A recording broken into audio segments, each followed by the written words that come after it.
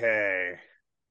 So, Joey, Roddy, thank you for your time again. It's been uh almost 2 years since I had Mhm. you on my show, and now we're just doing a quick banter about the record here for Instinct. Yeah, I love just it. wa- I just wanted to say, you guys got me the second most amount of streams on my show. Oh my God. Who Whoa. was The only number one? Doug Pinnick from King's X. Oh, Bullshit. Yeah. So, I mean, I mean, yeah, that was fantastic. But I just remember I just kept seeing like you guys just hit after hit after hit. I had a lot of streams from that. And it was a great episode. cool. Well, again, you guys were great, Roddy. You gave me the best jab I've ever gotten about being bald when you said, "Oh, I do remember meeting you that night, but I thought you were wearing a wig." I mean, but I I sent a message over to your publicist how much I learned about my dad and my dad's situation and all of that by talking to you guys from that Yeah. record. We And remember, yeah. yeah, and That was I a sweet conversation that we had. well, did you get the thank you note that I sent? Yeah, we sure Yeah. did. Thank you for We that. sent you one back, I thought, didn't we? I didn't get one back from her, no. So but actually in conversations after that, Regina Joskow, by the way, she praises you up and down, Roddy. She says you're the Oh, greatest yeah. guy. Yeah. But Super sweet. I love Regina. oh, she's great. But I was in San Diego right before the episode went up. My wife and I were down there, and I met this guy in line at a donut store. He owned a record shop, and he said, "Man, I can't wait till the Man on Man record comes out." And I said, "I've heard it. I've got it." And I told him about the interview, and he was so stoked. I mean, there was a lot of chatter about that record, and it lived up to everyone's expectations. It was really good. I mean, I heard it before it went out. It was fabulous. And I got to say, uh, this new record is the one you guys were meant to make. Okay. Oh, So cool. Thank you. Glad you love it. I'd heard the three songs on the promo, but then they gave me the whole album to just dig into. And man, this is a masterpiece, you guys. Oh, Thank thanks, you. Jeremy. That's so That's nice. nice to hear. I Kind mean, of like, we're in a funny place where we haven't really discussed it too much with people, but it's so great to hear. You work so long on these, projects, and for a long time, it's just sort of like, us by ourselves doing what we do and just sort of trusting our instincts. It's sort of like now we're at the point where people are hearing it, and it's a real special time. well, so, and I get to say I love my job. I got to hear it before anybody else did. So that's a great one there. My buddy Brian in Gacy DC, he said he played a show with you guys, Hmm. and he said that was by far the loudest gig that venue had ever had. He said it was you guys, and I just imagine like hearing Stoner just, that would have been. But the new one, Provincetown. Let's just talk about that for a second. Let's pick the title. Why did that come up? I mean, I'm pretty sure I know why, but let's hear it. Well, we spent a lot of time in Provincetown. It's sort of for those of you who don't know, it's a small town on the very tip of Cape Cod, and it's got a lot of history, particularly for queer community and queer artists. It's like one of it's where Eugene O'Neill sort of put on his very first play. It's where I think the Velvet Underground played one of their first shows there. It's got a very outsider sort of like vibe and history, and it's a place where over the past couple hundred years has become sort of or 100 years, I guess, has become sort of a gay mecca where people go to sort of just be themselves and sort of live their best gay life. And it's a place that we go to, and we've spent like a lot of time there. And around the pandemic, we got a place up there, and we were spending a lot of time up there. And it's where we went to record this new record. We recorded it all in Provincetown, just by ourselves, basically, sometimes with friends, but mostly just by ourselves. And it's a really special place to us. And it just sort of summed up sort of where we were at and what we were doing and what we were creating. So we called the record Provincetown. Okay, so an homage to the place and the experience there. Cool. Um, let's see. Let's just dive in if we can, because we're just on a few minutes of banter. The opening line from "Take It From Me." Okay, just take it from me. That was a fun song, right? And I was like, okay, I'm getting the vibe of this record already. And Boppers Disco, 1990 San Francisco, right? But you had this synth line out of 1983. I was like, instead of like early 80s synth, with all this great rock on top of that. Steering different from the first record. You guys threw a lot more dance and new wave rock sound in there as well.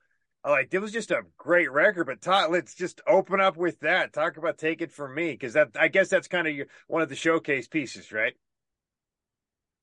It kind of became like it was a hard song to sort of like get right, but it became sort of, yeah, sort of the leading point. The fact that we chose it for the first song on the record says a lot.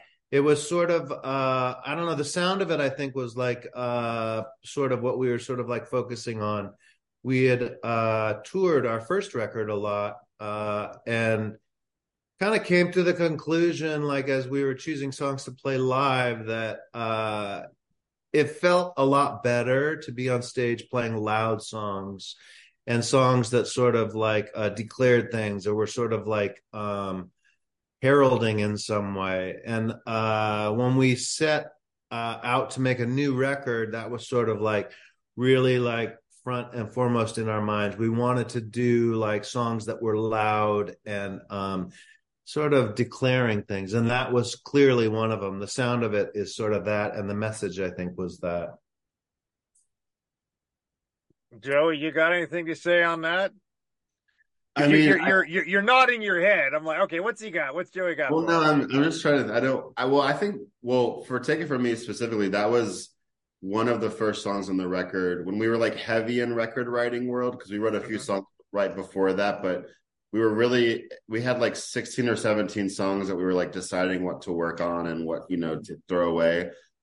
And Roddy he had a demo version of "Take It From Me," and I remember being like, I love this synth line. It's like so like it's amazing. It's like, because you mentioned 1983, and for me, like those synth parts are like some of my favorite parts that Roddy writes. And so he like showed me a bunch of his demos, and I was like, yes, this song. But the thing is like, I didn't know where to go with it, like guitar wise. I just play guitar. He had the drum parts, and I was like, I don't know what the fuck to play. Like it's like such a great song. But he flew to Denver for a few days in the middle of the summer, right after he sprained his ankle. And I was by myself, and I kind of cracked the code. I remember getting really excited, and I was like, this is the song that reminds me of the last record when we started writing Daddy and could realize this like potential of what we could do as a band. And I had this feeling when I was just like figuring out my parts that got me really excited about our record. I was like, okay, I think all of this makes sense now, what we're doing. And I think like, yeah, to Roddy's point, like we had so many songs on our last record that were very like downbeat, very introspective. We were really just a product of the time, of the uncertainty, etc.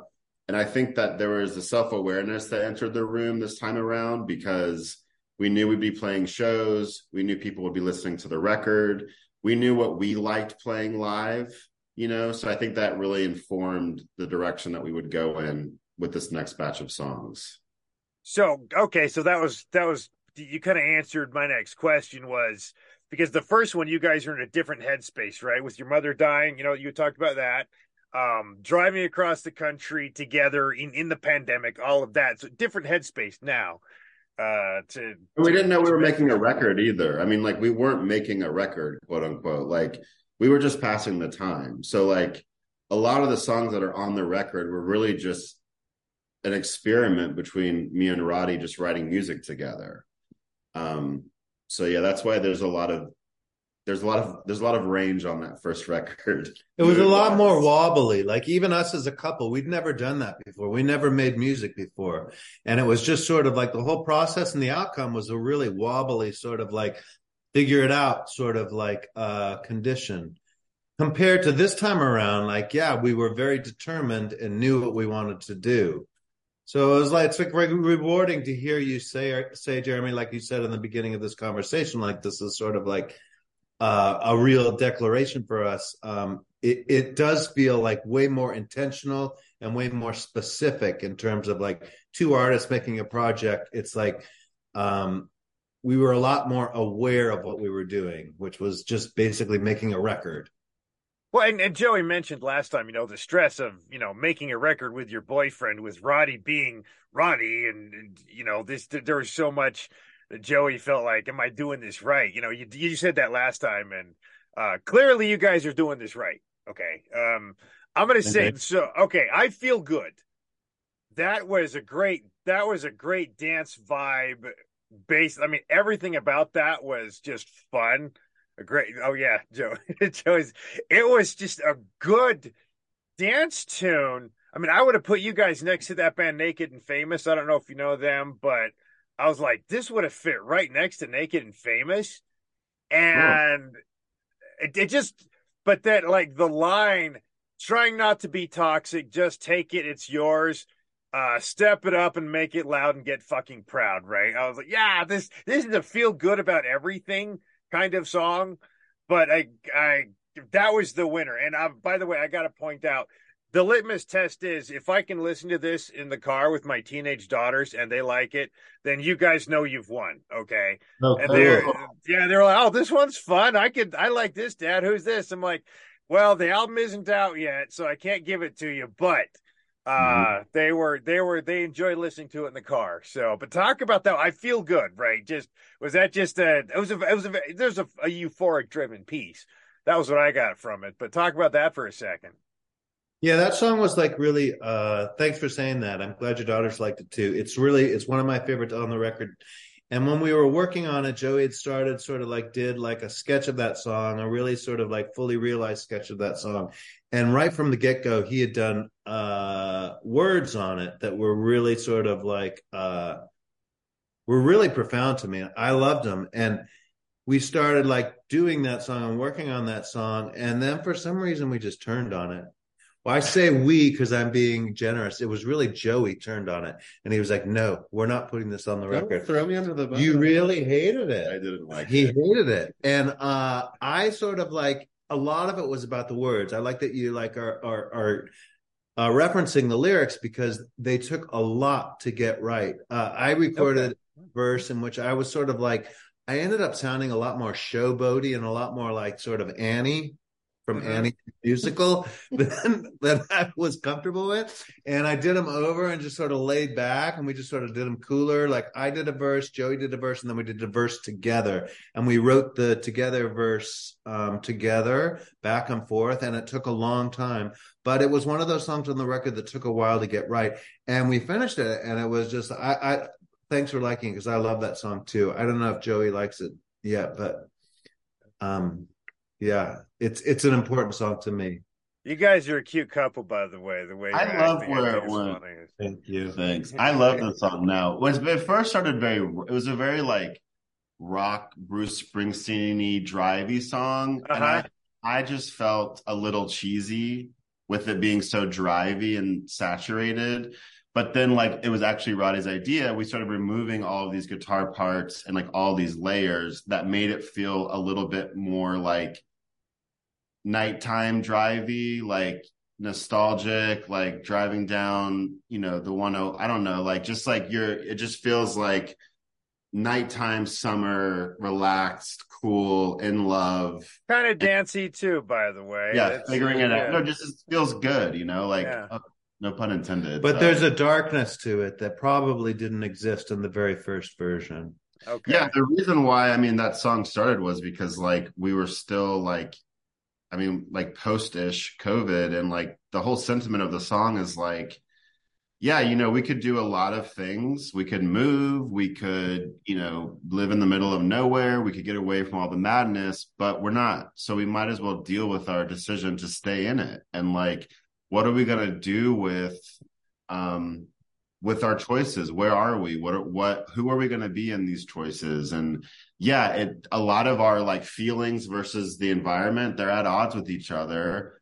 But at the end of the day, you've chosen to still be around, to stick around. So what are you going to do with that? I think that was like the entry point into like, well, what is this song going to really be like? Okay. Well, that sound wise, that one's my favorite on the record. Cool. But lyrically, I'm gonna say okay because we're gonna have to. We're coming up on the time here. The most powerful in your face song basically says we're two middle-aged mega talented gay guys with huge hearts. That song Kids. All right. Oh, cool. I'm glad you like that one. That was the most powerful song. I mean, okay, the lyrics on there. Okay, aside from okay, you know, the album had great lyrics, you know, the joke Coke can in your pants and all that, right?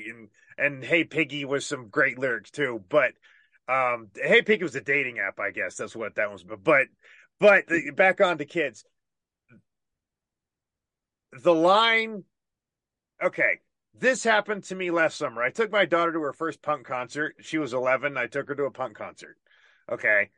And we were there. She met all these great kids I was photographing, and she just loved all these new, awesome people. And there was this really cute girl there that she was talking to, and I was referring to this new friend as her and she.